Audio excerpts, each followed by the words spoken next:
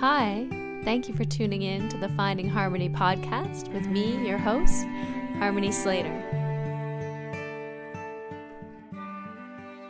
Hi, welcome to the Finding Harmony podcast. Thanks so much for tuning in today. I am so happy you're here, joining myself with Russell Case and Ellen Johannesen. You know, many people dream of what it would be like to travel to the east, to live maybe in Nepal or India or the Himalayas. And today we're speaking to Ellen, who has made this dream a reality. She is an incredible woman who started practicing Ashtanga Yoga in 1994. She was first introduced to the practice while she was in New York, but that soon led her to Mysore, India, where she also began a passion or an interest in Buddhism and Buddhist meditation and Buddhist studies. So her journey led her all the way to Belakupe, which is a Tibetan settlement just outside of Mysore, and she spent about 3 years living there and working in the Tibetan monastery and studying in the Tibetan monastery with the monks who were refugees from Tibet living there in India. She then moved to Kathmandu, where she completed a Tibetan translator course and earned a degree in Tibetan studies and Himalayan languages from the Kathmandu University. And she's also finished a master's degree. She started the first Mysore program in Kathmandu. And now we find her back in Norway, in Oslo, which is her home country. She is Norwegian. She actually co-founded the first Ashtanga Yoga studio in Oslo back in 2002. So an incredible woman with just so much energy and focus and determination to learn languages, become a translator of Tibetan in her 30s and 40s and, onwards. She's just an amazing person, and this journey has been so unique for her. We're going to talk about how she combines Ashtanga yoga practice with Buddhist meditation. She's a very obviously dedicated Buddhist meditator. And maybe you'll even learn a few tips or ideas on how the two are really in a very synchronistic relationship. So I know you're going to love this interview with Ellen. And I just want to let you know, if you are fans of the Finding Harmony podcast, I have updated my website. So be sure to check out harmonyslater.com. And I am opening up my Inner Circle membership for the second time this year. It will be open for the next month. So jump on inside. We have weekly Mysore classes on Fridays. We have a conference every month that's live, where you get your questions answered and personal coaching, as well as we're studying the Yoga Sutras and going deep into yoga philosophy. There is also a monthly pranayama and chanting class, which is super powerful and a great way to just start to learn some breathwork practices, some pranayama practices, as well as some mantras that you can use all month. And inside the Inner Circle membership, you are going to find a very extensive video library of many different types of classes that are guided and led. You're going to get hip opening, gentle back bends, and introduction to intermediate, as well as several workshops, full primary restorative yoga, meditations, pranayama. The video selection and audio selection is endless. So, I know you're just going to love it. There's so much value here. So I hope that you jump in and become an Inner Circle member.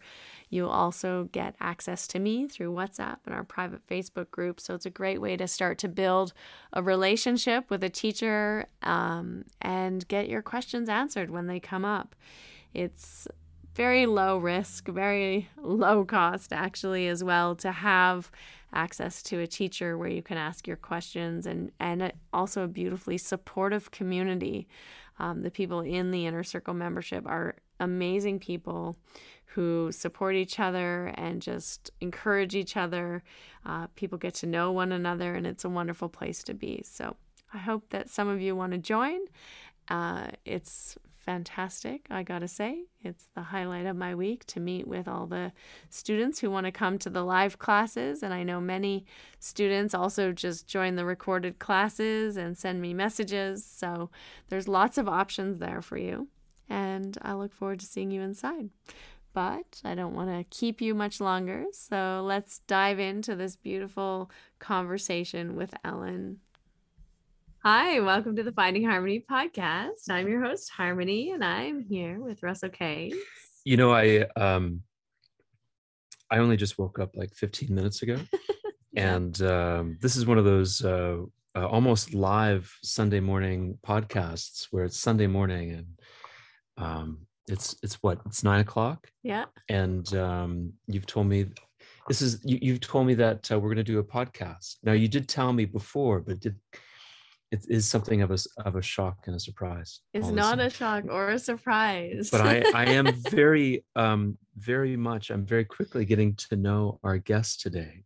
I know, and we have a beautiful guest today. Ellen Johannesen. Yes, Ellen Johannesen, how are you? I'm very good, thank you.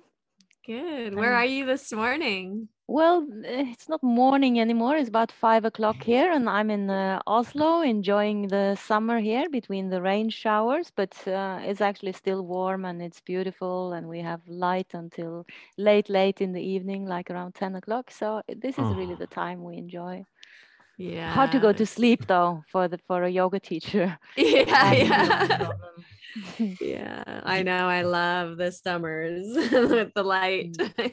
Us too in Canada, we have like the early morning with the sun coming up at 4:35 and then doesn't go down until 10:30, 11. And then you go to work and people are still partying. Yeah, exactly. Yeah. At first blush, you remind me of one of these wood nymphs that maybe you see in Game of Thrones. You're one of the northern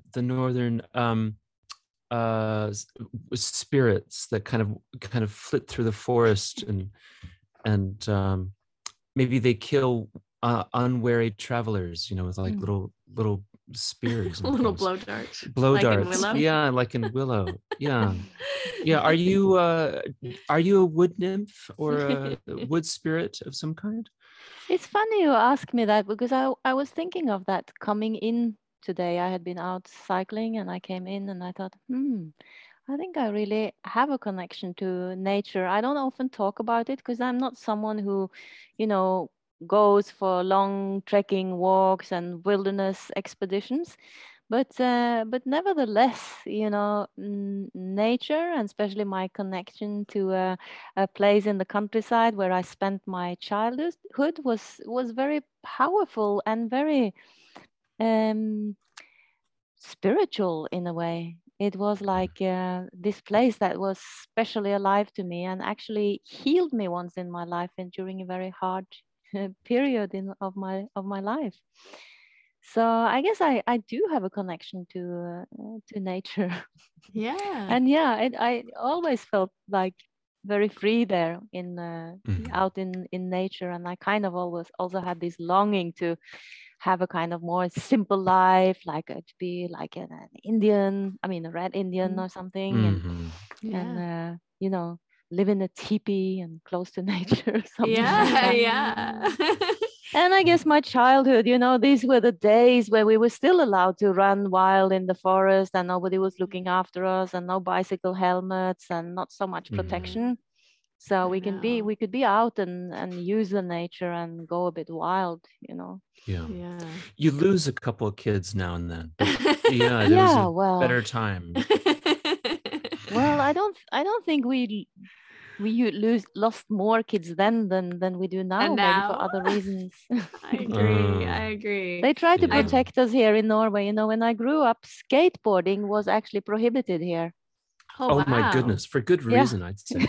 Because it was dangerous, or those are naughty kids. Increased, the skateboarders are naughty. I guess so. They were the bad ones, So we had to protect the public. You have to root them out. Protect the public against skateboarders. Yeah, I agree. Yeah. No, there's something I love that, so healing about nature. And I think especially the last the last couple of years with COVID and so much online, everything, I feel like a lot of us are really craving that connection more again.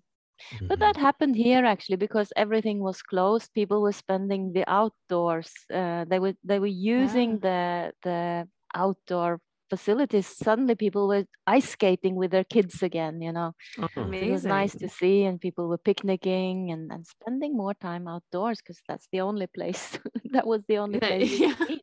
Yeah. I would argue that almost nothing has changed for me. No.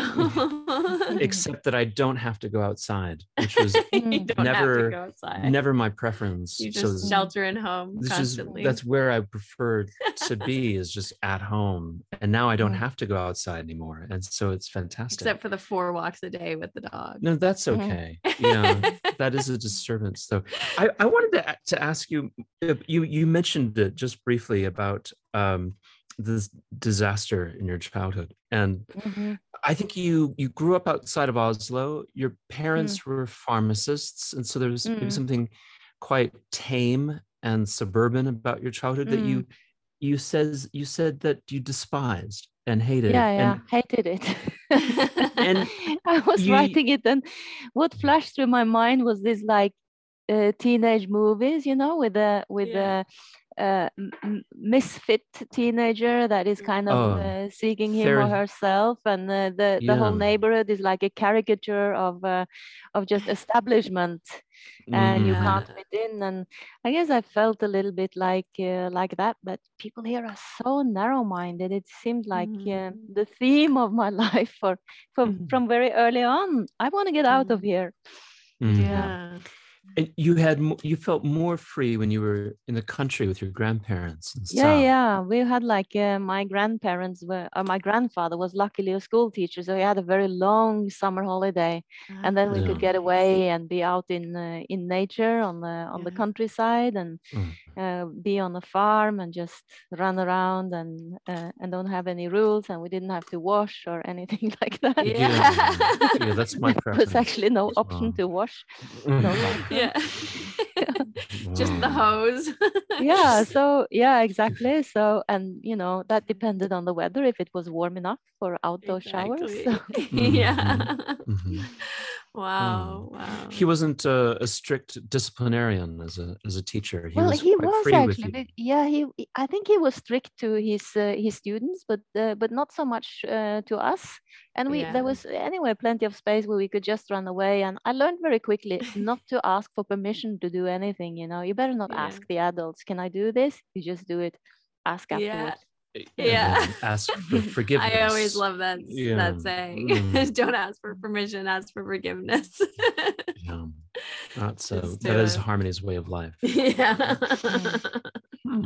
I'm interested in this, in what you said as well, that maybe you preferred being with your grandparents. Maybe your parents weren't were they not getting along? You described it as maybe dysfunctional. Yeah, a bit dysfunctional. I think not a very generous or nice way of communicating at all, but a lot of accusation and screaming. And what I have later, learned is kind of a dysfunctional way of being together, not taking responsibility for your own moods. And that's what I think bugged me about adults so much. I was thinking, like, you're supposed to be the adults. You should take charge of your emotions and feelings, and not just let them out on everyone who comes in your way. You guys should be in control. And I think that's what drove me to long for something else, for something more noble than this way of just behaving and letting it all out. But people around me, they were like that, not very not very sophisticated in that way, or lack of self-control, I think. I mean, of course, later I figured out that my mom had a full job and 3 children, so I can understand. She was going crazy. I was more judgmental when I was a kid or a teenager. What was your first glimpse at a different way of being in the world? I think I was drawn to kind of Christianity and religion, and I saw that, well, these people seem to be more calm or in more control, and they seem to have an alternative way of living. I mean, like serious, like a nunnery or a monastery or something like that. That seemed very, very interesting to me, and I had this idea of yogis in the East, and yeah, different lifestyles, and also artists. I had an idea that artists, they had a kind of bohemian lifestyle. They didn't follow rules, and I wanted to be like that. Yeah. Very often those artists had very wealthy families. Yeah, that's also true. That's also true. We have some of them here in Norway as well. It gives you enormous confidence when you have that. You have a big pad of money to fall back on. Yeah, with Van Gogh's brother is quite wealthy. People glossed over that. True. That's true. But also, being born in Norway, I quickly discovered, is kind of like being born with a silver spoon in your mouth. How so? Because we do have a good, we have free education, we have a good social system, so you can actually take some more risks, and that's what I wanted to do. I thought, well, even if I pursue an impossible career, I'm not going to end up starving in some ditch. I can always get a job and get paid decently. I can always get by. It's never going to be a disaster. Yeah. My mother said the same thing to me about being a white male. Yeah. Yeah, they always have that. Yeah. And so when you graduated from school, you decided to go and study dance. Yeah, I did that. I had graduated. No, she was 11. She was 11? She was a little girl when she started dancing. Yeah. Then I started dancing when I was 11 at a local ballet school, and that was already kind of a parallel universe for me. I discovered that I loved performing and taking on roles and being someone else, and we got to perform a lot. I must say, it was a really good school and a fantastic lady who led it. Yeah. And then when I finished high school, I decided to give it a shot, and I also wanted desperately to get away. So I took one term at university just to prove that I wasn't stupid, that I could go to university if I kind of wanted. So I took the entrance exams and studied some, it was a basic course in philosophy at that time that you had to pass. So I took that, and then I was off to London. Wow. Did you have to audition to get in? Yeah, or did we you had just to go audition there with like number plates on our chest, and we had to dance in front of a panel of very serious looking old dance mistresses. Yes. So that was a proper audition in those days. Yeah, amazing. You look like you have the right frame for it. Not really. I don't have the open hips in the right way, so I never really fit into the ballet thing.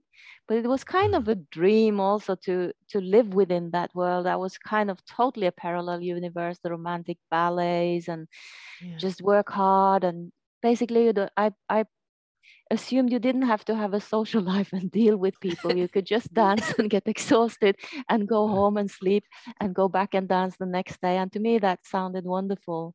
That was like my dream. Yeah. Wow. I love that too, but actually. It was not the case. Well, it was not the case. I think I wasn't cut out to be a dancer, and I was already 18 or 19 when I started. And you should have your debut at 16 or something, It's very tough. That, and it was a very authoritative school, but I felt a lot of freedom just moving out of Norway and the place I lived, and coming to London. Nobody knows me here. I can do what I want. So that was a great sense of liberty to move out from here. Can I just say that I just remembered I had the weirdest dream this last night, this morning. I was with a couple of other young men, and we were all comparing our turnout. Yeah, yeah, and my that turnout happens. and my turnout is enormous, and it's all very natural, and I'm a terrible dancer, Wow. but I have this enormous turnout, and it always sort of, especially in your dreams. I've always sort of it's wide open, and I was always very confused why people would say, oh, my hips weren't open, I don't have a turnout. Like, well, why don't you just learn a better turnout, like one of those. But some of it has to do with the way that the femur is actually like socketed. Yeah, in the hip Yes. itself, like it's Yeah. structural. Wow. Was that true for you, Ellen? And in the proper ballet schools in Russia and stuff, I've heard that when the kids are really small, they just pop their hips. Yeah. When they're small, they do stuff. Well, yeah, I think there's certain things you can do to change the bone structure when you're young, because your bones are still a little bit soft. My brother must have done that to me then. Maybe. But figure. Okay. And so you were dancing in London, and how did you come across yoga? Was it in London at this time in your life? It was actually, and it was this like turn of fate, I think. Because I had it was just the very week of our graduation from London Contemporary Dance School, as it was called.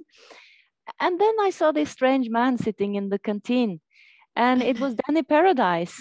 Oh, no. Wow. Yeah. Really? Yeah. and one of my classmates, she said, wow, I just met this amazing yoga teacher. You guys, you have to try. And we chipped in a quid each. And Danny Paradise gave us some like yoga lessons, Ashtanga yoga lessons. Wow. And I remember him just sitting there with his like long hair and big eyes. And then he showed me some pictures of himself with his leg behind the neck. And he was saying like, yeah, guys, this method is really, really powerful. This yoga is really, really powerful, guys. And I just remember I just noted it down, and I kept it in a book, and I just practiced it like ever since. I didn't know it was Ashtanga or what it was. Wow. I just knew I loved it, and I loved the breathing, and I don't know I just loved the way it felt.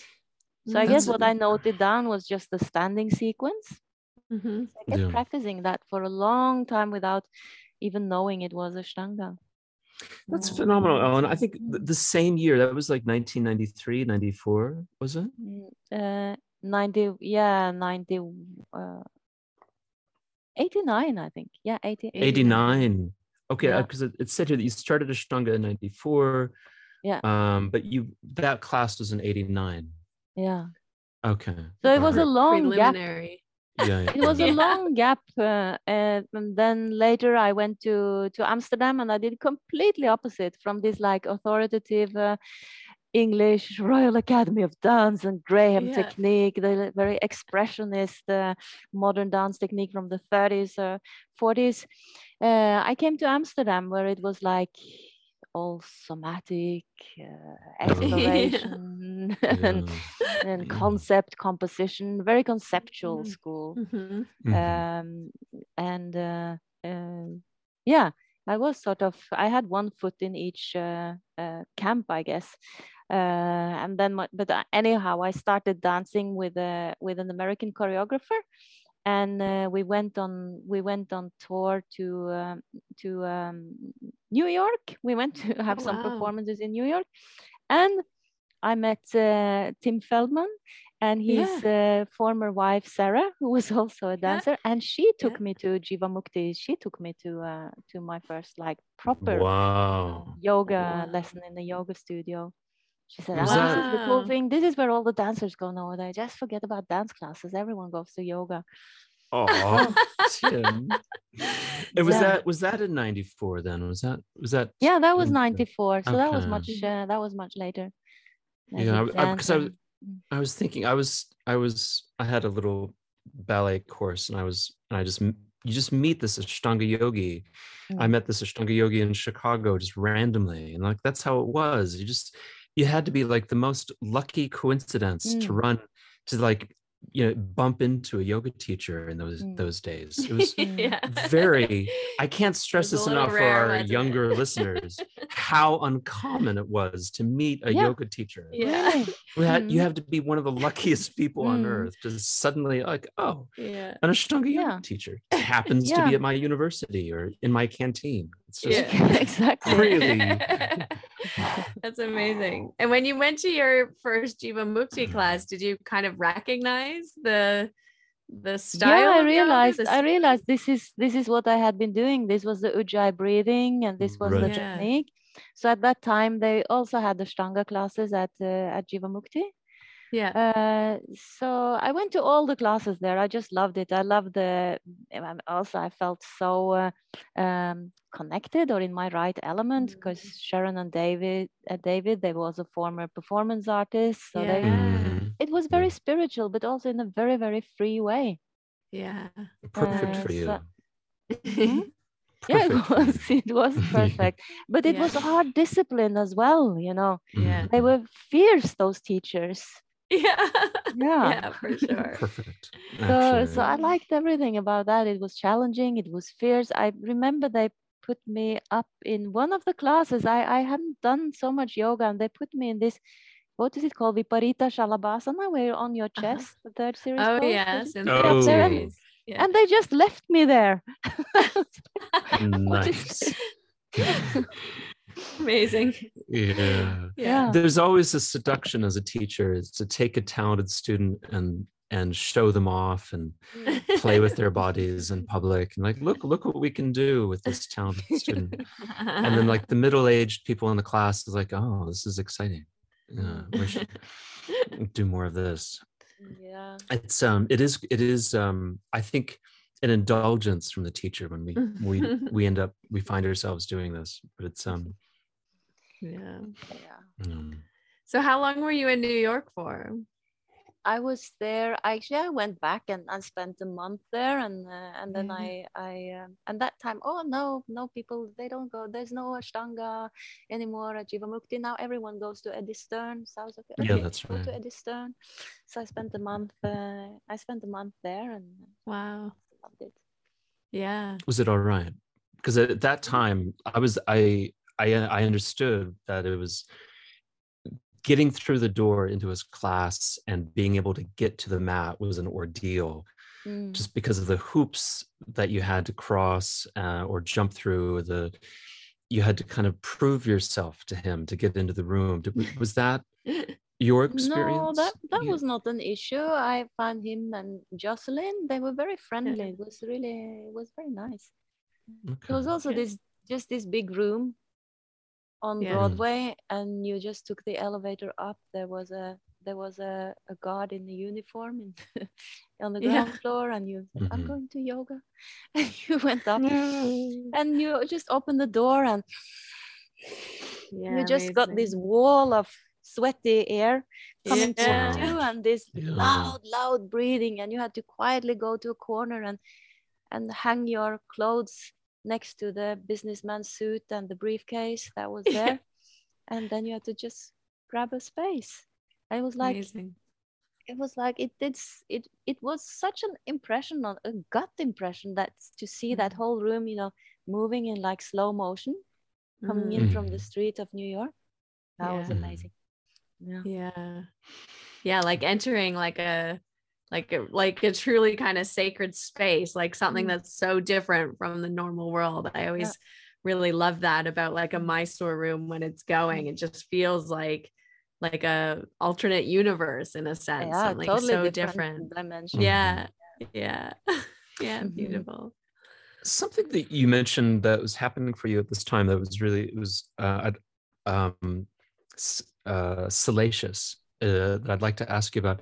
You said at this time that there was a scandal back home in Norway.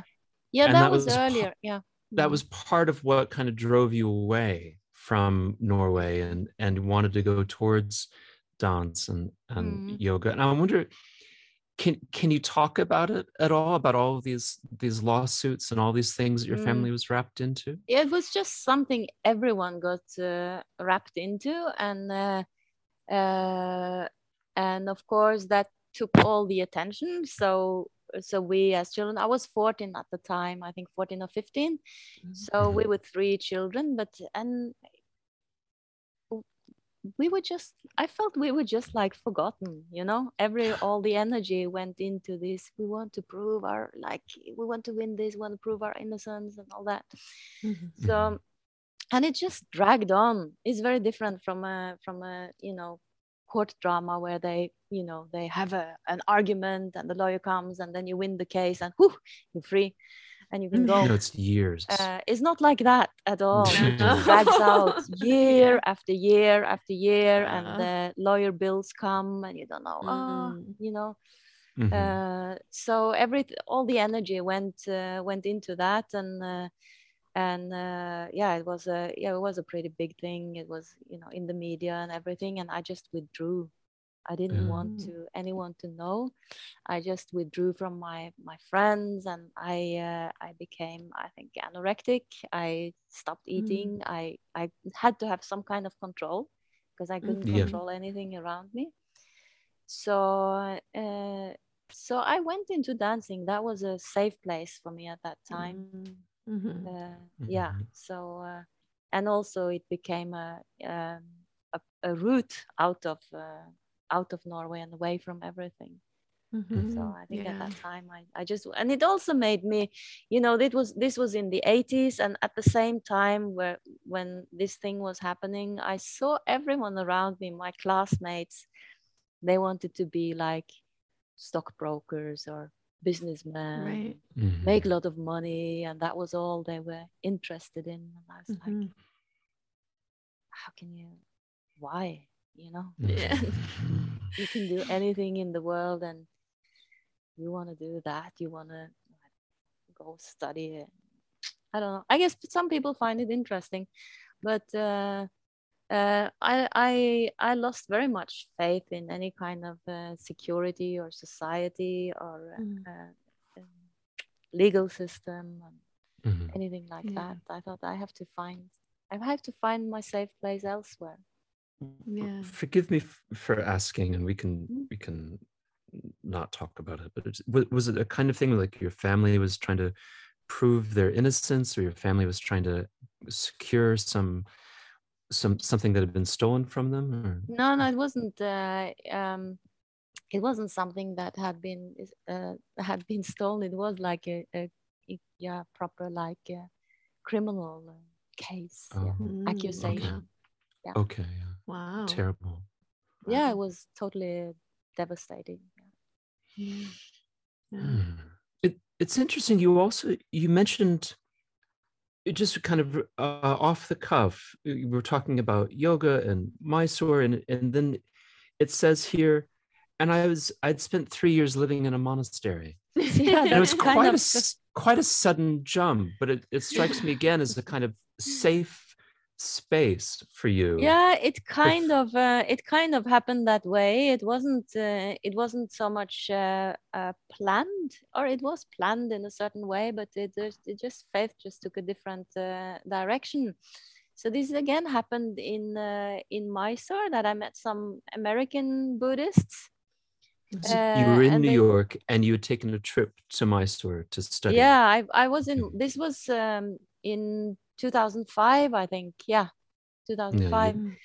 So I was in Mysore, and I met these Buddhists, Americans, and one of them was a nun, and she was just out of 3-year retreat, and I found it so fascinating, just taking a break from everything, spending 3 years, how cool. And I could see how calm her mind was, and she didn't talk to anyone before 1 o'clock in the afternoon. That was her time to observe the mind. Paradise. So I was like, wow, that's kind of radical. And then I started looking into the Buddhist philosophy and reading texts with her and doing courses and stuff. And I thought, wow. And by the way, that was always what attracted me to India. It impressed me more to get into the Yoga Sutras and being in a culture where everyone had this idea of karma and cause and Yeah. effect, and it matters what you do, and Mhm. you try to do something to affect the outcome of things, in a Mhm. totally different, non-materialistic way, Mhm. but Yeah. in a kind of in a spiritual way, or in a devotional way, or um, uh, something like that. Mhm. So that was very powerful. I hadn't really looked into Buddhism, but I was fascinated by the Yoga Sutras, but it didn't really provide me with a path, how to Mhm. practice these things, how to go from A to B, and progress on a path. So I was really fascinated by these by the Buddhist teachings that I found very, very, very practical. Mm. uh, and well, they resonated with me, and I plan to go to their monastery in the States. So I thought, well, I'll give it a shot. I want to learn this. I'm gonna take 6 months off. I can't remember what I had planned, a year or 6 months. Mhm. I'm gonna go to the States. I'm gonna stay there. And then I happened to, while I was in Mysore, I happened to meet this Rinpoche, this Tulku that they took me to. And wow, Mm. I just felt, oh, here was something, a connection. So Yeah. suddenly I changed my mind, and I asked him if he would teach me. And he said, yeah. And I asked, well, what do you want to teach me? What should I do? And he just said, well, you should come to my monastery. Oh, Mhm. not what I expected, but I thought, well, maybe I don't go to the States. Maybe I go to, Belakupa, to Mysore instead. Yeah. So Oh. that's what I ended up doing, and spending time there. Wow. But you had Yeah. been to Mysore for the first time in 1997, right? Yeah. Yeah. In Guruji's old shala. Yeah, in Mm. Lakshmipuram. And Yeah. then did you keep going or did you take some time away? No, I had a long break actually. I didn't intend to go back, and Mhm. it was only when I did teacher training with John Scott, and Mhm. Okay. he was so devoted to Guruji, Yeah. Yeah. and said, well, you should go to Mysore, you should go again. Mhm. So Yeah. then I thought, well, I'll give it a shot. I'll go back. And that time, then Guruji was already in his 90s.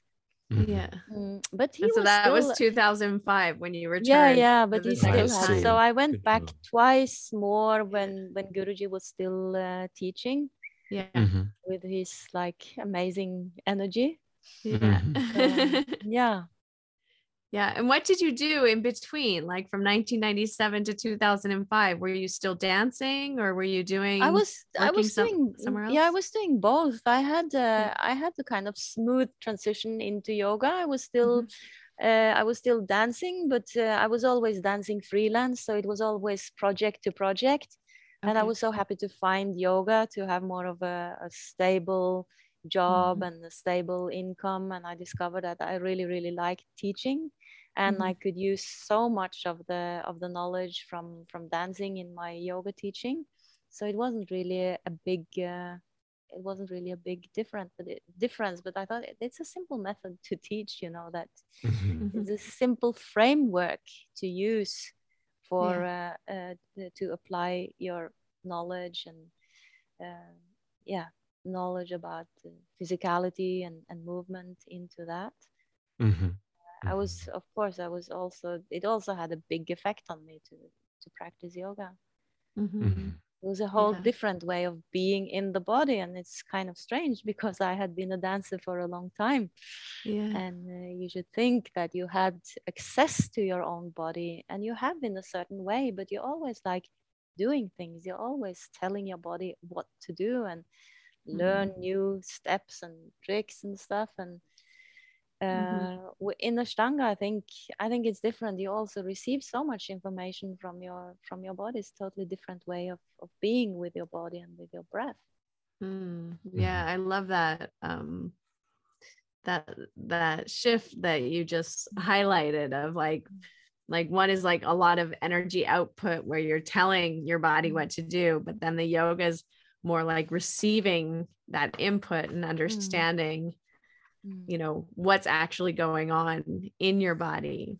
I always felt like dance kind of was more about ignoring what was going on in your body to like overcome something, right? To overcome the obstacle. Whereas yoga is really about paying attention so that you can, you know, maybe dissolve the obstacle or listen to it or, you know, understand it better. Yeah, it's both actually, because with in contemporary dance, you certainly do a lot of somatic work to discover new movement. You don't want to repeat anything. You always like discovering new movement possibility, and you facilitate movement through increased body awareness.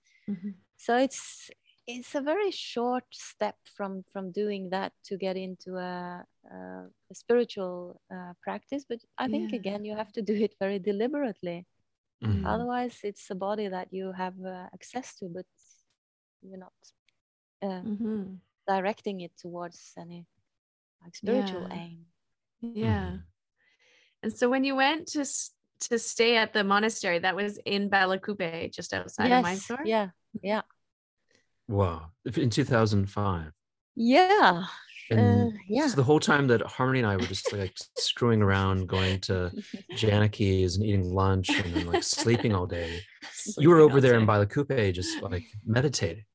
I didn't meditate. That's kind of an impression we have of Buddhism. I was actually looking for meditators in the monastery, but I think it's one assumption we have that that Buddhists sit and meditate so much. What they do in the monastery is like certainly like the Golden Temple is really a huge learning institution where they maintain the huge body of scriptures and teachings from the Buddhist tradition, and they're educating people who can teach that and pass it on to the next generation. And they are of course also performing huge tantric pujas that take days and days to perform and are very, very complex. So it's an institution that educates experts in ritual and in scripture, I would say. And then, you know, it also works like, you know, a lot of people just do the practical things. So it's really all kind of jobs, you can say, or a lot of cleaning. Yeah. A lot of cleaning, yeah. Rubbing the tiles outside the temple. I've seen that.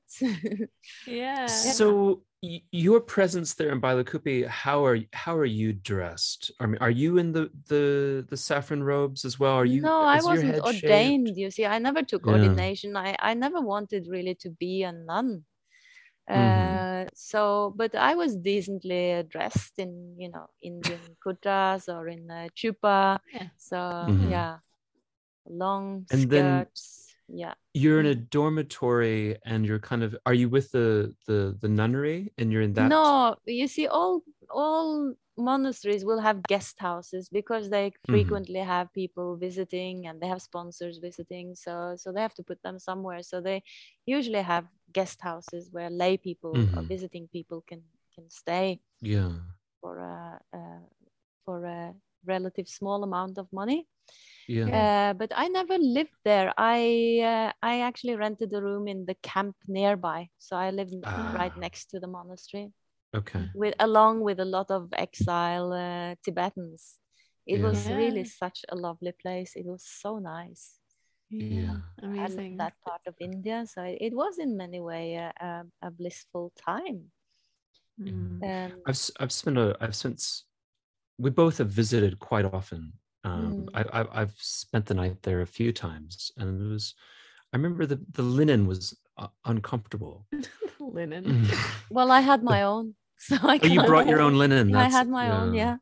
Yeah, that's an excellent advice. Wow. And so you spent 3 years in the camp, and then you would go to kind of on and off. You know, I went back to Norway to work. So I would teach. I still had a yoga studio, so I would teach for a few months. I would go back. I would stay there, and then we would go to Bodh Gaya every year for the prayer festivals and long teachings. and for practice. So we had to do all these like 100,000 prostrations and stuff like that. Took a long time. Wow. And I was allowed to sit in on the Tibetan yoga for 1 year. They did like a month retreat of that once. And I was doing practical things, like they had a little clinic for the children in the monastery. So I was, pretending to help out there. Pretending. Well, I'm not a nurse, you see, so Right. I did my best. Yeah. I Yours remember like a lot of patting, clinic. a lot of patting little children on the head and Yeah. snaring them with scabies Aw. medicine. Yeah. Fantastic. Aw. I heard a comic say something about this once, but about young people, 20-year-olds who go away on a mission to volunteer and help out in some third world country, and the idea of that is 180 degrees opposite of what you think. Like that young person was being taken care of by the people there. Yeah. They weren't taking care of the people there. Yeah. Yeah, it's an amazing exchange though, isn't it, when you enter another culture or another like discipline, and I mean you always absolutely. you might be there to give in a certain way, but you also Mhm. receive so much. Of course, you receive so much, and it was a good experience to see how it works, when people with the same intention live together. And these are the things it also helped, I think, for my later studies when I studied when I did Buddhist studies and Tibetan language more formally. I could understand the setting within which these teachings were given and what it referred to. So yeah, I thought that was helpful. Yeah, And of course, I liked it. Was also kind of a retreat. I also had my Ashtanga practice. I would do that, and I would study Tibetan, and I would do my prayers, and study on my own. And I have no problem with passing time like that. Yeah, no. I could easily be an eternal student. Yeah. It's our friend John Campbell has also spent a lot of time. I wonder if you rubbed shoulders with him while you were there. I did. First time I was in Mysore, I met him there actually in 97, the year when he met his wife. Yeah, he was Claude. also there. Yeah. This artist. Yeah. I was very impressed with her. I knew Claude from New York. She had lectured at my university in the arts, and she was quite aggressively territorial with me, and I always tease her about that. I also like to tease John that before I had met John, I had seen his wife naked, because she was a performance artist, and she had done a really interesting presentation where she was on stage and she had unraveled her dress over a period of a week and then sewn it back together, and it was like incredible. She showed us pictures of her performances, and she had one. She spent a week or something in bed with a motorbike. Wow. I was very impressed with her, because she was also very young and very successful artist. It's challenging. Yeah, she's awesome. So one of the things that I really liked about John is his ability to kind of weave together Buddhism and his study of Tibetan culture and his Ashtanga yoga practice. And I wonder if you could also speak to that experience for yourself, because it was, I think for a lot of us, it was a kind of fantasy land to go over to Bailakupe and think about these traditions and imagine ourselves kind of being more authentic. And it strikes me that you were much more deeply immersed in that experience than us, and it's kind of incredible. Well, it kind of was confusing for me for a long time as well, because I had like one leg in what I thought was the Buddhist camp and one in the Ashtanga camp, and I didn't understand where these traditions would meet, or where they would cross paths. But then, having learned more about it and educated myself in the, history of yoga and history of Buddhism, I see that it's really a much later division of where these paths actually was seen as two different paths. Yeah. If you go back to, when I talk about yoga, I think of yoga as, two kind of phases. You have the early classical yoga of Patanjali, and then you have the later tantric tradition, and both of them have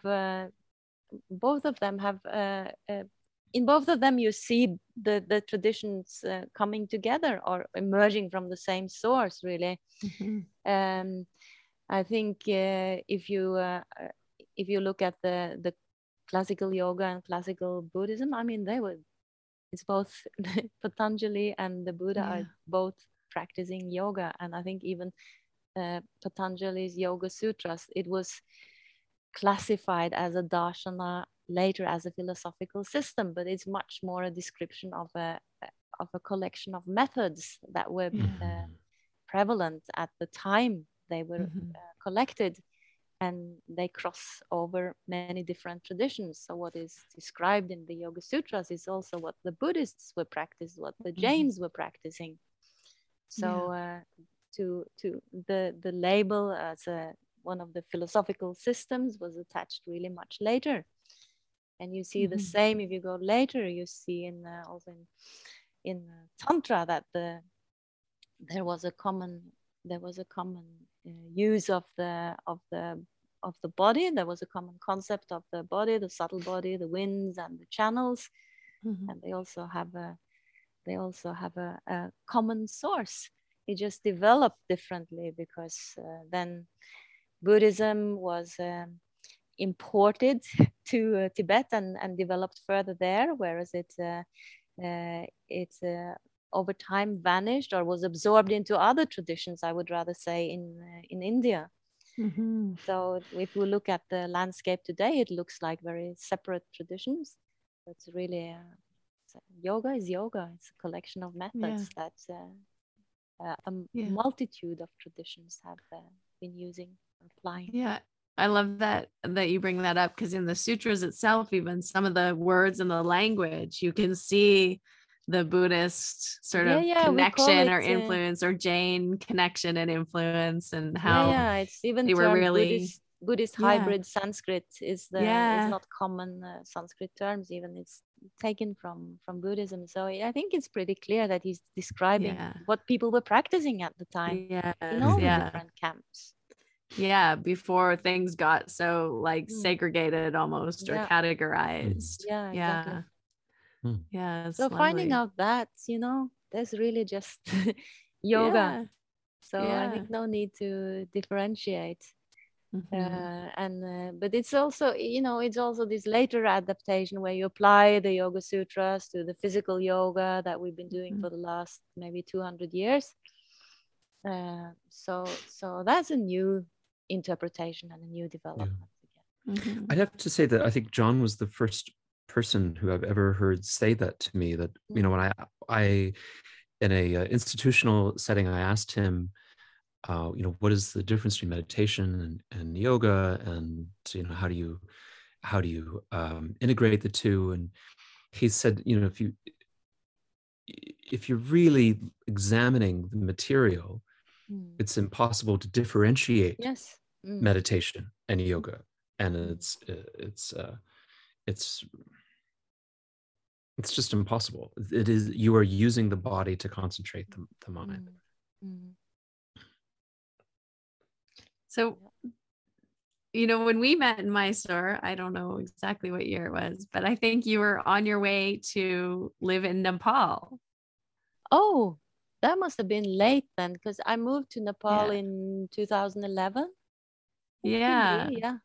I don't know if you were exactly directly on your way, but I think you were kind of thinking of heading that direction. Yeah. Yeah, I did that. Tell us I also about did that. I did several trips to Nepal before I finally, enrolled in the university there and decided to stay there. So no, I had lived in the monastery, and I was a little bit naive, and I thought I could, grasp what Buddhism was by just hanging around in the monastery, and I couldn't really. So I felt the need for more academic studies, for more, what can we say, more structure in my studies, not just to try to learn the language by asking around and having classes with people, and they would anyway tell you all kind of different things. So it was very confusing for me to try to learn the language in that way, because it's also an exile population, so they all have different ways and of using the language. So finally I went to Kathmandu to Rangjung Yeshe Institute, and I did 2-3 summer courses, I think. Intensives. And that was a revelation to me. Okay, so they would just say like, well, most people say this, and you commonly hear this as well. So then so this is how the language works. And then, so you were studying Tibetan language while you were I went there to study Tibetan language. Okay. And then I decided to I thought, well, it might be fun to be a translator for a lama and kind of sit next to him and interpret what he's saying. So I decided to do that for a year. So I think it was probably one of the most intensive years in my life. I deliberately decided not to speak to any English-speaking persons. So I had every slot of 15 minutes in the day was accounted for. I didn't take like breaks. You have to learn basically everything by heart. Tibetan is not a phonetic language like Sanskrit, where you can figure out how to spell things pretty much from how it sounds. Tibetan is completely the opposite, so you need to actually memorize the spelling of every single word, and it doesn't sound like anything.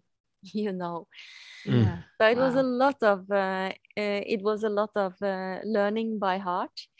And I was a little bit worried because I was already in my mid-40s, and I was thinking, how much can my old brain really retain of this? Is it really possible at all to learn a new language at this age?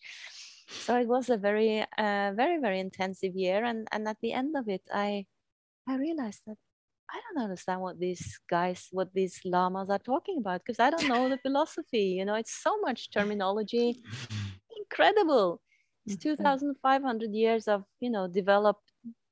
developing different terminology and different schools and philosophical systems and all that. So I thought I better study the philosophy. So I did a bachelor degree after that. Wow. In Nepal. I also, same institution, and then someone talked me into stay a bit longer and doing a master degree. So I also liked staying in Nepal, so I just continued. And so was your bachelor's degree and your master's degree in Tibetan language, or was it in philosophy, or? It's both. So the bachelor degree was Buddhist studies and Himalayan languages. So it was mainly Tibetan. I did a little bit of Sanskrit. It was required for the master's studies. Well, I did about a year of Sanskrit, or a year and a half.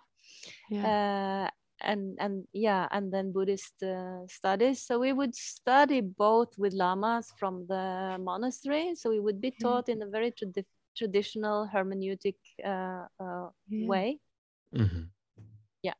And then we would have Western scholars with their approach and contextualization and historical contextualization. We would have both kind of classes and writing. So on one hand we were taught in a very traditional way, where you have to learn everything by heart. You have to know what you're going to answer on the exam. They will ask you like what are the 6 paramitas, describe them, and there are a lot of lists in all these systems. So you would memorize this, and you would have to write something about them as well.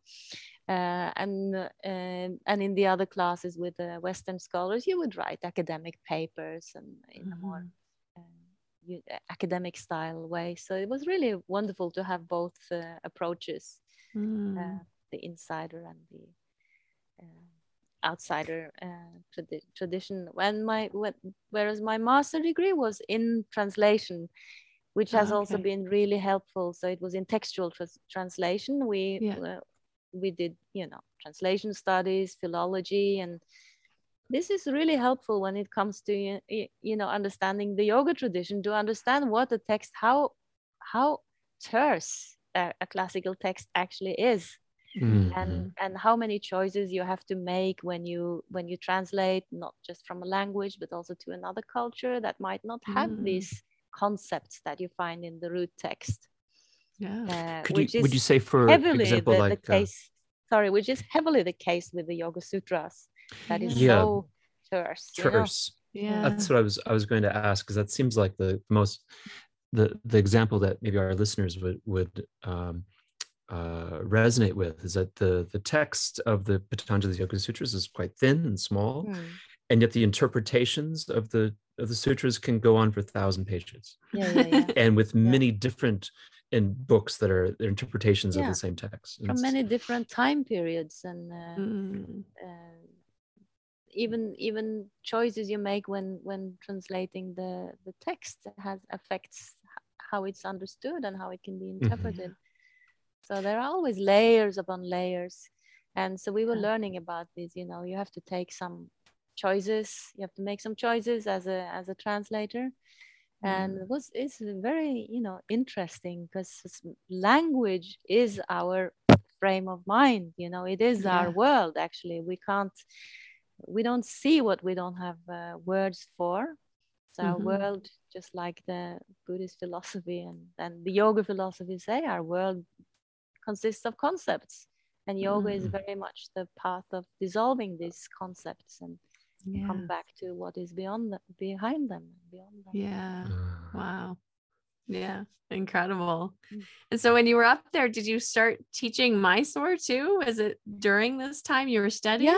I thought, why not? I always thought, when that was my life plan when I was very young. I kind of knew I couldn't dance or do physical things all my life. So I thought, well, I'll just try for as long as it goes. So I have to do it in this order. I have to work with the body first, and then I can work with my mind. Then I can be an academic in my old days. That was my plan. And I thought, I always envied people who didn't have to, wake up with a completely stiff body and start all over again to loosen up and work and get into the groove. It was like you had to start from scratch every day.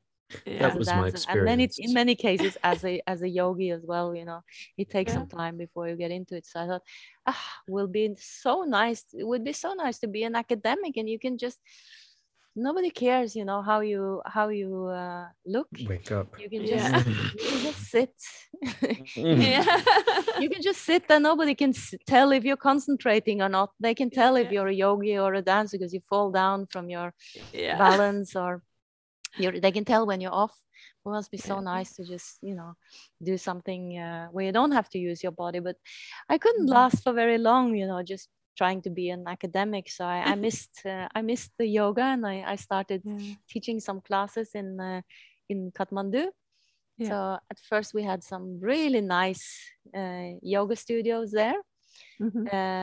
And when they discontinued, I was offered to have my own yoga. I was actually offered to use a yoga studio, so I just used that and set up my own Mysore program. Amazing. Which was fun. It was very, of course, as with any Mysore program that you start, is you have like your two or three students. 2 or 3 to students begin with, but then it kind of took on, and I got some students after a while, and such a lovely community in Nepal of expats and local Nepali students and people who would come to study with me and stay for a month or two. So it was really, really a nice community. I, I'm interested. I think I've teased our guests before that I appear to be fascinated with their romantic lives, and I think it's because for me, so much of my history seems tied to who I was romantically obsessed with, and that's a period of time. And I'm having the impression that your life isn't run the same way. Like you had a spiritual obsession and an interest in refuge and taking refuge. But I don't see your life being compartmentalized by who you were in love with. No, Which is surprising to me as a that person. was not my ambition for a long time, and I never thought of having my own family. That was not on my list, on my bucket list, or any list. It was never an attraction for me because I saw that as just one way of repeating what my parents were doing, and I didn't really see the appeal in that, or any appeal in that. So I didn't pursue that. And I think somehow being so involved in dancing and in yoga, I always thought, oh, this is enough. I get enough physical gratification from being involved in these practices. So, but then lighting strikes you. So when you least plan it, so I thought, well, I'll move to Kathmandu. I'm gonna withdraw from the world. Maybe I will be if not a nun, so I will just immerse in this. And when you have no expectations, then you fall in love. So that was my life has been more like a thunderstorm. A thunderstorm. And so how did that happen? What happened? Tell us the story. No, I just fell in love with a Tibetan man, and I think it's also what the person from that culture represents in my life.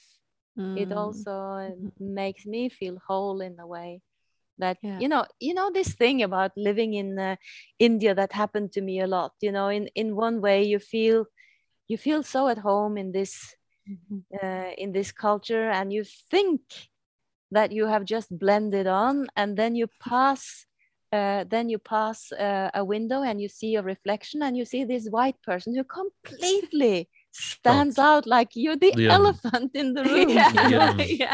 Oh my God, is this what I look like? I felt I was starting to feel so at home here. I thought I had really blended in. I speak the language and everything, and still you stand out and you see you're not anywhere close. I know that feeling, that looking in the mirror and being surprised by a white person. It's shocking. So but living more closely with the person from that culture, which you really love so much, it makes a difference, and it makes me feel more whole, more safe. I have him, I have the culture, the whole references, the values. I have it close by all the time. I don't have to be the one person who living in Norway who upholds that view, who constantly swims against the stream, So it's such a support to just be two, and to have that reference around you all the time. Yeah, beautiful. Is he in Norway with you now? He's in Norway with me now. I've sent him off to the beach. The cold beach. The cold beach. Yeah. Oh, that's so beautiful. He's been here many times before. So, I'm trying to convince him to to move here, and But it's also, of course, it's difficult for him to adapt to this culture where nobody talks to each other, and there's no like hangout places. Like Nepal is so beautiful. It has all these people boot, which just means people trees. Yeah. On every crossroad, there's a big tree with like a little shrine and a sitting area around it. So in one way, you can come there, you can light some incense, offer some threads to the goddess, or you can just sit there and have a cigarette and talk to talk to your Yeah. neighbor. It's so socially rich Yeah. in a way that we don't have here. It's very Yes. sad in a way, and I always feel sorry for Mhm. people who move to Norway, that they must be so lonely, you know. But Yeah. do you have a dog? A I don't have a dog, and I know it's a good door opener to have a dog, It's because people with it's dogs very always talk to uncomfortable. each other. Yeah, it's Yeah. awful. Yeah. You know, I can't Mm. stand it. So I go out with the dog, and then suddenly I'm standing with 5 people as we watch our dogs play with each other. And I don't know these Yeah. people at all. And I'm learning all kinds of things about them. It's terrifying. Okay. But it is interesting. Like I always feel that with the East Asian or Southeast Asian cultures, there's a lot more outdoor culture happening where people are like hanging out together and meeting each other, and life is really lived outside for a lot of time. Even in colder places, it's still like lived outside. And it also makes you less materialistic, because everything is not depending on what a nice home you have. If you can invite people to your home, and what kind of plates and sofa stuff you have, it doesn't matter. The solution there is not to invite people to your home. Yeah, and then you also shouldn't not invite go outside. people to your home. You should just go outside. Go I mean, life outside. happens outside, not in your home. But here, everything is focused around inside the home. the home. Yeah, it's getting a bit better now. I mean, especially in summer, it's a bit hysterical in Oslo, because we can be outside, and wow, it's like we discover it every year. Wow, yeah, hanging out. It's actually nice. Yeah. I think that's a very that's funny. I think that's a very northern experience, because it's very similar here in Canada, where it's festival season now. For like 8-9 months of the year, we're just sort of inside, and then for 3 months of the year we come out and enjoy life again. And it's really an experience of impermanence as well, because the weather always changes. So you have to kind of grab it. I remember that when I moved to Asia, and I always had a problem, sitting inside and studying when the sun was shining outside, because I'm brought up, you can't sit in, the sun is shining, you don't know how long it's gonna last. Get That's out. Right. Exactly. Yeah, quick, go. Get outside. So I'm confused then. Like, why would you leave this paradise in Nepal and try and convince your companion to move back to Norway?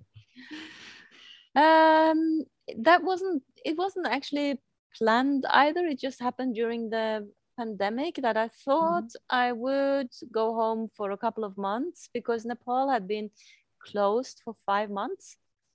So it was nothing I could do there except retreat.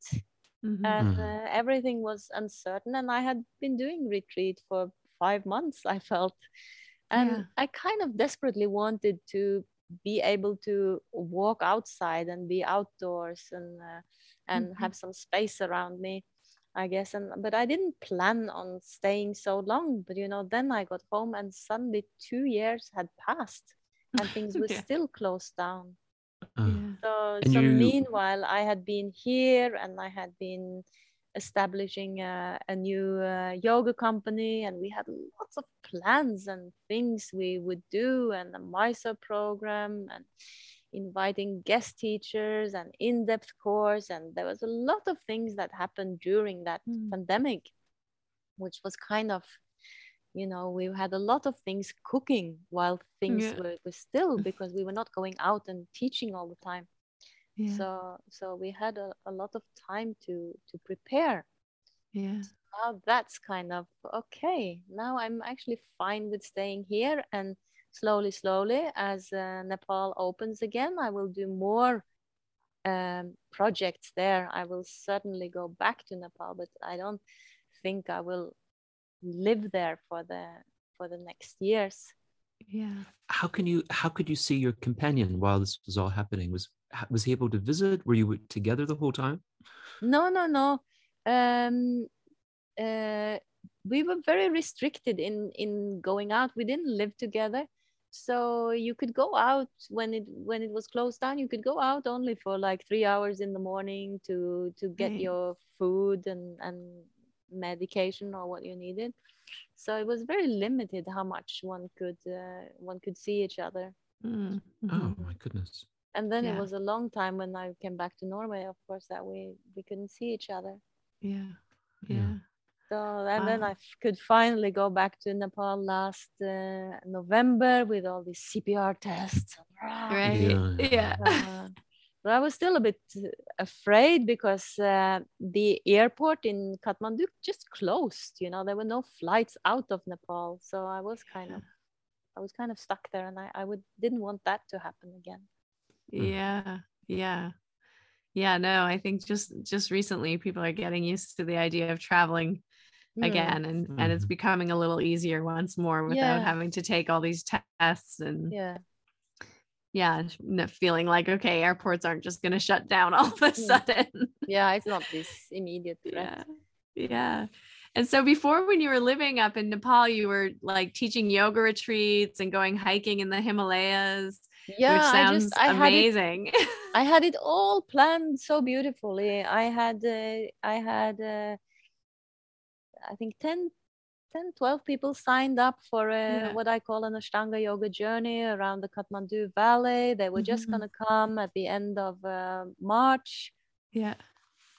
And then everything closed down just from 1 week to the next. That became impossible to do. And that was kind of my favorite thing to do as well. You know, you just have something you're really enthusiastic about. All my favorite places. I love to take people there and explain it and introduce them to another culture, because quite often people go to Nepal and they just end up taking pictures of things. You know, without really understanding it, and you're always like uncertain, what can I do? Can I actually walk into the temple, to the Buddhist temple, and sit there, or what is allowed, what is not allowed? Can I talk to this person? So it's nice to be able to introduce and say, okay, come here, I can show you around, you can sit down here, you can sit in the morning prayers, and people are so fascinated. And it's nice to be let into this world, and it's something I really like doing. Yeah, and to have a guide who can translate for you too. And everyone falls in love with Nepal and goes home changed. So it's a nice thing to do, really. And I went to Tibet a few years back, and I had also planned a trip to take people into Lhasa and around and through Tibet and around Mount Kailash. And then everything just closed down. Next time when you do that trip, you let me know, because I really want to visit Mount Kailash. It's a wonderful thing to do. The whole experience of being in Tibet was a complete game changer. Wow. What changed for you? What did it open up? You know, from studying, it brought me one step closer to Buddhism and the history and everything I had studied over the year. I got the realization that, wow, this actually happened. This actually happened here. You know, and also the extremely harsh conditions that people live under. So much is above 4,000 meters, which is extremely challenging for the body to just live in these conditions. And how could they do all these things, like practicing this extreme yoga that they're practicing, and just survive in the cold and the snow, and with less food, and how could people in such harsh conditions develop such a spiritual practice? That's kind of amazing. It is. So it's really impressive, and you still see it, how these people are so devoted. I think perhaps the harsh conditions lend itself to those to spiritual practice. Did you ever do any like research or learning about this idea that the Ashtanga yoga practice came from these more tantric Tibetan type yoga. What was it called? Well, Do you remember the I name? still have a Yeah. dream of going into the archives in Mm. Kathmandu and with an expert in Newari language and find the yoga kurunta. If Ah, you yeah. know. That'd be great. That would be great, yeah, because there are some quite big archives in Kathmandu, and I Yeah. heard I can't remember who said put up that theory that this Raman Mohan, the Yeah, Yeah, yeah. brother of brahmacharya, yeah. Krishnamacharya, might have been in the war, Mm-hmm. which could make Yeah. which could make sense, you know. But then the text would be in the Wari language. Yeah, that's right. Yeah, interesting. And there's yantra yoga. Is that what it's called? Yeah, yatra. Yatra yoga? Yeah, I think something like that. Yantra yoga, yeah. Yantra Yeah, yoga. yantra And yoga. it's interesting to look at the similarities between that type of practice and the Ashtanga yoga sequencing. And the breathing and the geometric shapes that make the very interesting similarities. Yeah, they have I mean they have they have some very elaborate practices within the Tibetan tradition, and now it's a very interesting time because now they are released for the public, because they were always kept secret because this was a non-monastic tradition. So Yeah. Yeah. it was not for everyone. It was for the yogis. So these were always two separate traditions in Tibet. But now it's taught more openly. So that's 'Cause- actually part of my my project these days. Yeah. So this year we invited Ian Baker to Norway to lecture. And he's an expert on Tibetan yoga and a long-term practitioner. Yeah. And also with references to how these practices are working on the body, the nervous system, different systems of the body. So Tumo. and so that was the word tumo, the breathing. Tumo, the yes, breathing yes, yeah, the breathing exactly. practice. Yeah. The inner heat. So that's happening next year. Now it's a bit of advertising here. So we're going to actually. So I did this. I had this Sounds dream. amazing. I had this Yeah. dream or this vision of putting together, you know, Ian Baker, who is a scholar practitioner and an amazing speaker and lecturer, and to put him and a Tibetan Lama from within the tradition, to have them teach together. So people would get the Amazing. historical context and see it in relation to yoga and hatha yoga, and the common roots in Tantra. And at the same time, people would be deeply immersed in the practice from someone within the tradition. So the other teacher, Dolpo Tulku Rinpoche, he's from a village of yogis, and but then he also has a monastic education, and so you get all the aspects of the Tibetan tradition, because it's also the case that the tantric practice is blended with the monastic tradition, and they were altered. So you have both in Tibet. You have both the yogis on one side and the monastic tradition on one side, but you also have a kind of a compromise in which or an adaptation in which the monastic the people who belong to the monastic tradition also get to practice, to do these yogic practices. So that went well. It was really, it was kind of scary thing to do. To put this together and see how openly each of them would reveal their view and their tradition. But it went extremely well, and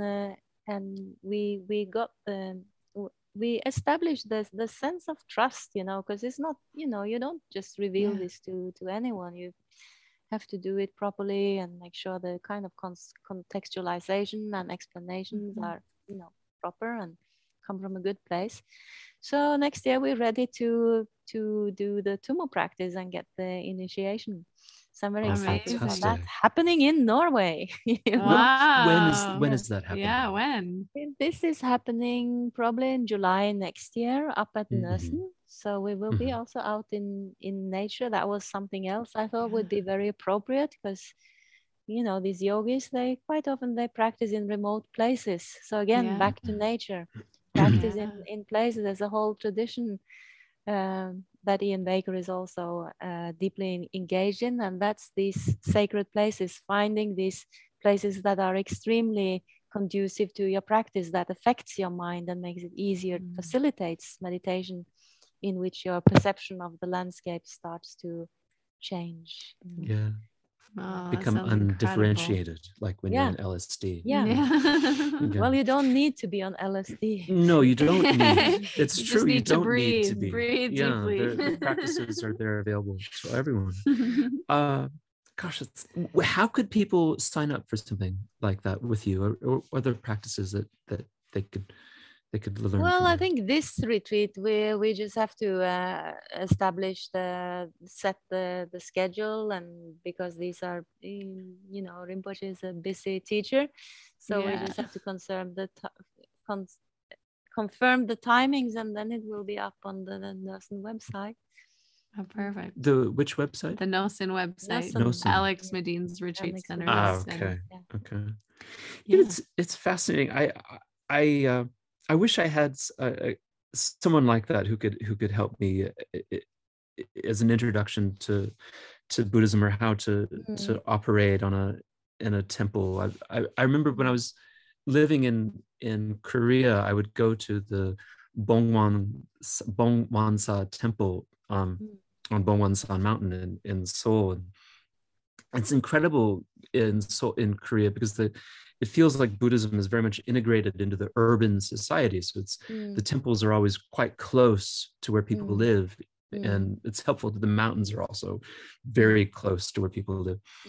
And I remember going into the temple every day. I would do my Ashtanga yoga practice, and I would walk up the hill, and I would go into the temple and sit and try and do a meditation practice as well. And I was never doing anything right. And I'd go in, I think people would do prostrations and then leave.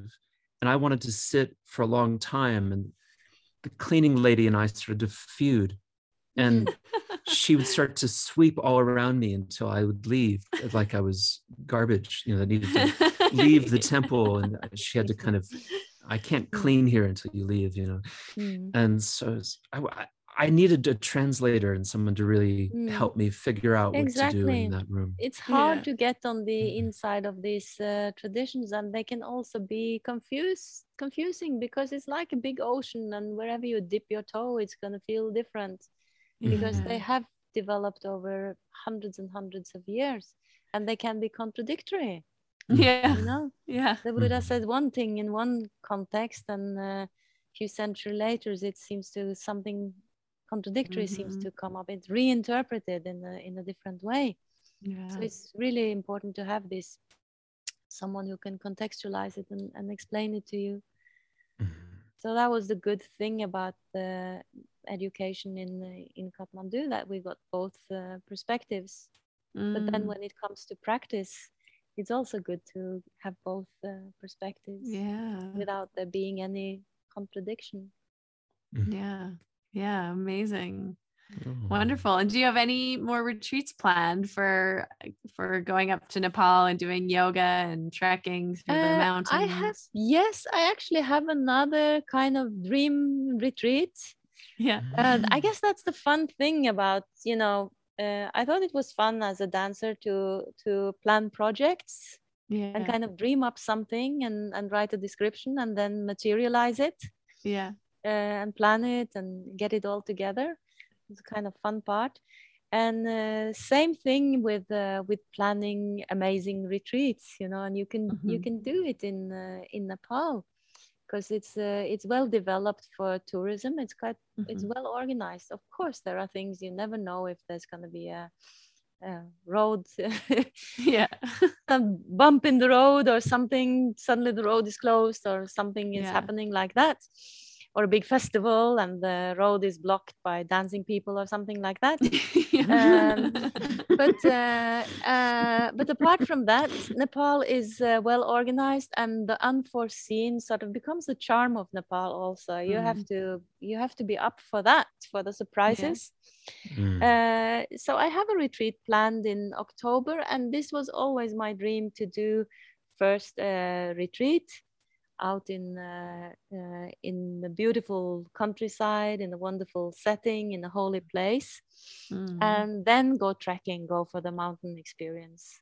And both things are really wonderful to do in Nepal. Of course, the mountains are wonderful, but you're also immersed in this culture. So when you go trekking, you also come across little monasteries and villages and practitioners, and it's really and you're walking on old trade routes, you know, so it's always part of the culture. And staying in Kathmandu for a couple of days, that's also like a sacred space in the midst of all the chaos and disorganization and bumpy roads and the worst infrastructure ever. You are actually within a mandala where everything has significance. So you can see it on the outside, or you could really try to see under the surface. And there's always the different times present at the same time. You're in the modern time, but you're also in medieval time and ancient time. So that's a wonderful thing to do. And there is also now, so it's actually a lack of retreat places in Nepal at the moment. There aren't that many nice retreat places, but there is one. So that's where we go. That's where we go. Beautiful. Yeah, you can find that on the Nelson website or your own? No, website? That's on my website. That's on the Ashtanga Nepal website. So that's on the retreats in Nepal. So I have a 2-week retreat / trek in Nepal. And I will probably go to Nepal like twice a year, I think, from now on, to keep the connection with that place. And now it's so wonderful. My students there are 2 Nepali students. They have taken over the Shala, so they're continuing the Mysore program. And I think it's so nice, and I think it's so cool that it's the Nepali people themselves doing that, you know. It's beautiful. So I taught them, and now they are continuing, and they're so dedicated. Amazing. That's so nice. And nice to also see something that you started living on and like being taken up by the people who are there, who have their roots there. And because they are Nepali, more Nepali people are coming to their classes also. Right. Yeah. That's amazing. That's incredible. I just want to say it's really lovely sitting with you. It's there's a very kind of I'm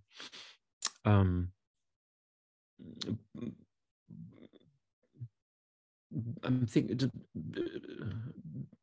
beneficial, or bene, just the word bene is coming to mind. Bene, this is coming to mind.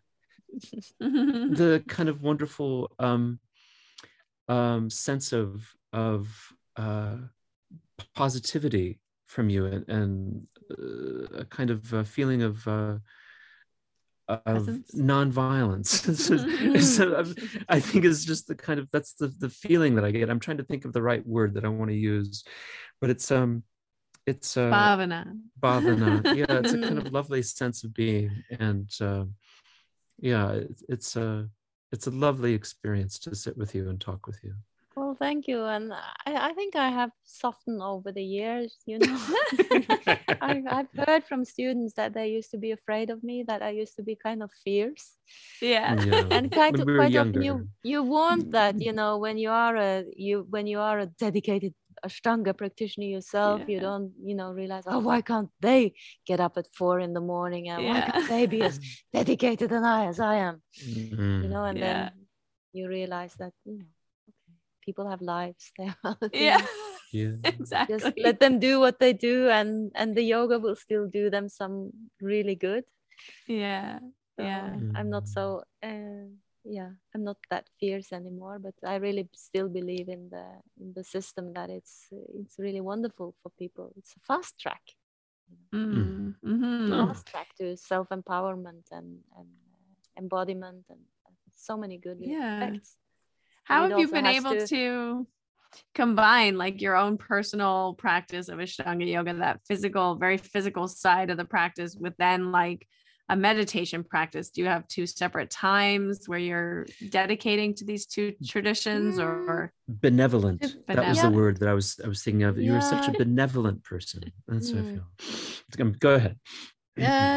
Yeah, to be honest, I don't really have very much of a sitting practice. So when I was studying, bhavana can mean so many things. So I had to take the study as my practice. It's also one part of practice is to go through these trains of thoughts again and again, and in the end, it alters your perception of the world. So I guess that was the path now.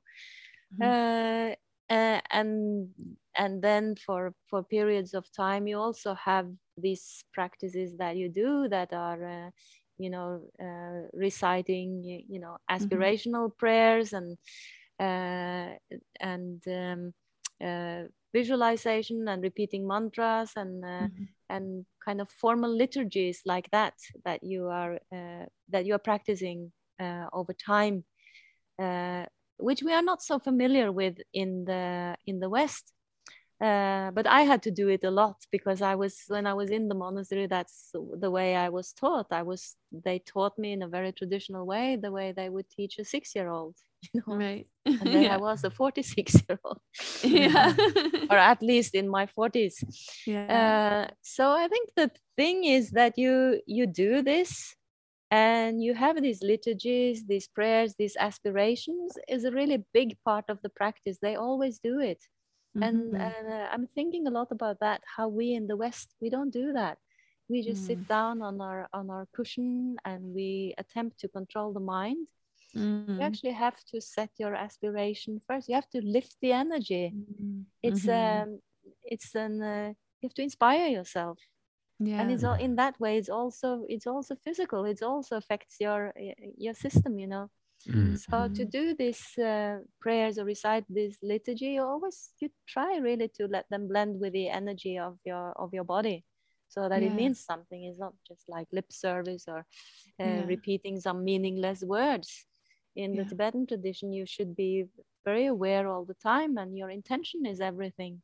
So you really have to try to make that intention very clear and do it in so many ways, by going through it logically. Well, is there really such thing as the cause and effect, and is there really a reason to be altruistic and try to save other beings from suffering, and so on and so on. So you go through this in a very rational way, and then you approach it from a more like emotional way, from a devotional way. That I really want to make the world better. I really want to remove suffering. And then you make your aspirations, and then it's good. Only then it's good to have that framework for your practice. Then it's helpful. That was the thing that I took away from Bailakupe. The most striking image is the hundreds and hundreds, if not thousands, of monks debating logic with each other and talking about and defending their position just as though they were in a philosophy class. Logic and argument and counter argument, and then the slap as they win an argument.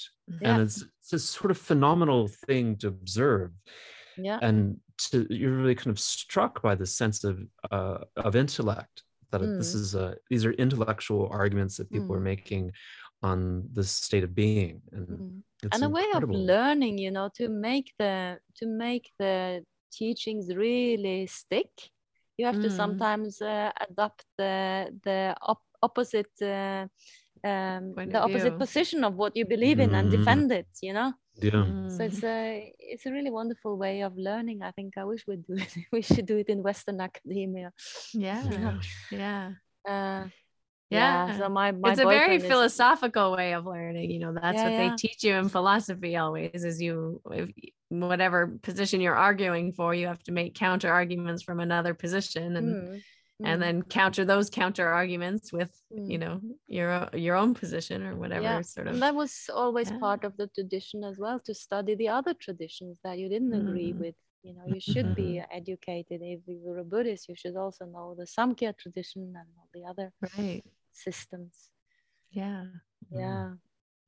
You, speaking of which, you've also kind of started exploring a different way of doing Ashtanga yoga, and you've been working in the sun tradition of the Batavi Joyce's tradition of Mm. Ashtanga yoga, and now you've been exploring the moon tradition, the opposite. And I wonder if you Yes. could Well, talk more about that, because that seems to have also opened up your teaching to something less orthodox and yeah. less. Well, I kind of had to, because I thought I would be superwoman and I would do Ashtanga till I was 85 at least. And, you know, I thought I was invincible. But that what I wasn't. So I basically I just ruined my shoulders, and I got almost Mm. like frozen shoulders. And I think I always prefer the strength aspect of yoga as opposed to the Mm, um you know, backward bending and Mhm. mobility. And I guess I didn't have a very balanced practice. And then mhm. one day I just couldn't lift my arms Oh, anymore. yeah. Yeah. So Yeah. I basically just lost my practice. And Mhm. that was completely, it was devastating, you know, and Yeah. humiliating to, you know, to Mm. teach and not be able to do the things you were teaching. I'm Mm. familiar. So I felt that sense of loss. And Mm. um, I didn't know what to do. Everything just hurts. So someone just made me aware of, well, maybe you should try the Chandra Namaskar of Matthew Sweeney for a while. Mhm. So I did that, and that was such, you know, it's such a relief sometimes, you know. Oh, I can actually go.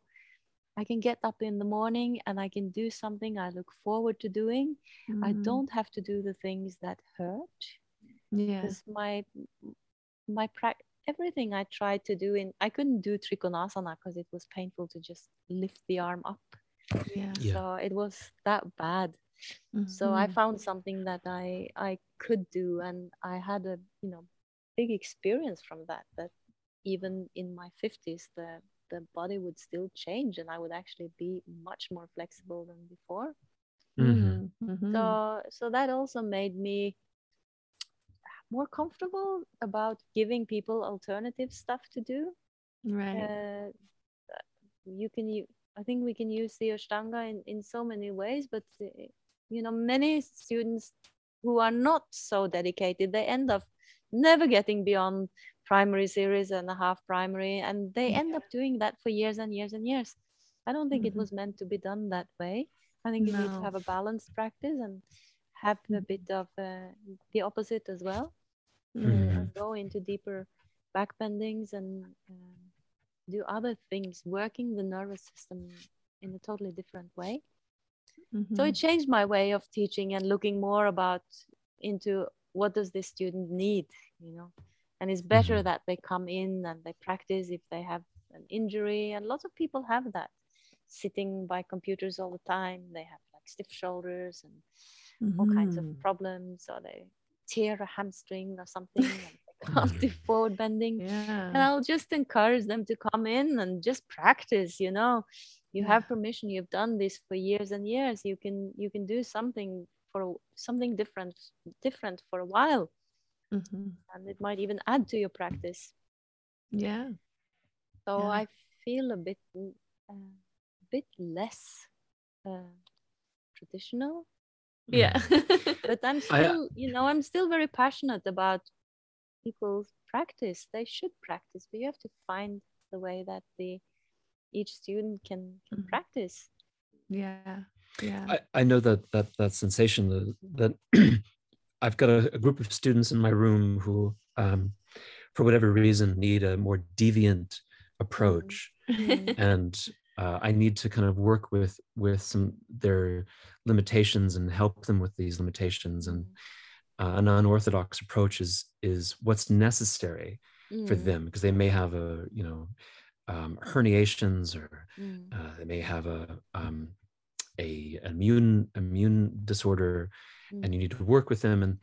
And yet still, because we're trained in this kind of cultish orthodoxy, if someone else comes in the room, old friend from the old days, and like, I'm still, and they're going to sub my class, I'm still like embarrassed. Like, I made some little changes. I'm sorry, you have to kind of work with these people. And that we shouldn't be embarrassed at all. These people needed our help, and so we had to do something different for them. I think that it's more open now, though. I think that more people are realizing, or at least understanding, that the yoga is to work with each person and each body type, and it's not about sacrificing people to a system. It's about using the system to help people. I say that to people, the practice is for you. It's not you who are there for the practice. It can be that way. So, and of course, people are different. If you have like a 20-year-old, very ambitious, very spendy and strong, you can push them. Then the beatings will come. They end up in Vipariti Shalabhasana and are like, how did I get here? And they even enjoy that, So why not? Right. Exactly. My Nepali student is like that. He's unstoppable. I mean, it's like, so why not? Why not? Exactly. Yeah, there's a time and a season for all things, right? Absolutely. But now it's so many of my students, I started in 2002, I think, and then I was gone for a long time, and now I opened the MISA program again a year ago, and some of the old students are coming back, and I'm just amazed that they're still doing it, and why shouldn't I teach them in a way that that they can benefit from? Absolutely. If they've been at it that time, that's just amazing in itself. No, it's incredible. Well, thank you again for spending time with us, Ellen. It's really lovely to spend time with your kind of benevolent energy. Thank you. It's so nice to share some of your story. It's such a unique experience to have, like, living in Belakupe and Nepal, and learning Tibetan and integrating these two beautiful traditions together to help people in their spiritual practices. I think it's such a beautiful path that you've been on. And so finally, in this time of my life, it feels like it's all coming together, really. From all the weird or bad career choices.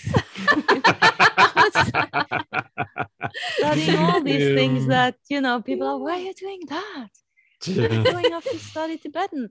But for me, it's completely the opposite. When I lived in Kathmandu, I felt like I was in the center of the world. Really not in the outskirts. It's where the traditions are surviving. It's vibrant. It's really the spirit. I feel the same about Calgary, that it is the center of the world. I'm sure. Calgary. No, it's amazing. It's so wonderful. So well, I hope to join you one day on one of your pilgrimages. I would love to go on a trek. Absolutely. We'll get the Mount Kailash back on the schedule. Yes, you let me know. I'm there. And it's just for the Chinese government to open I know, for traveling. right? But I think it's opening now. I think maybe another year or two it'll be ready. Alex has been eager for us to come to Norway to visit. So I would love to visit. I'd love to come back too. Come visit sometime. Next July. Next July for the Tumo breathing. Retreat. Yes, that would be nice. Absolutely. I've been talking about Tumo in my slideshow for years. To actually experience it. It'd be amazing. Well, it was so beautiful, and we'll have all of the links to all of your things in the show notes so people can find you. Thank you so much. Thanks for inviting me. My pleasure. Thanks for listening to this episode of Finding Harmony. With me, your host, Harmony Slater. You can find out more information on my website, harmonyslater.com, and I look forward to connecting with you again soon.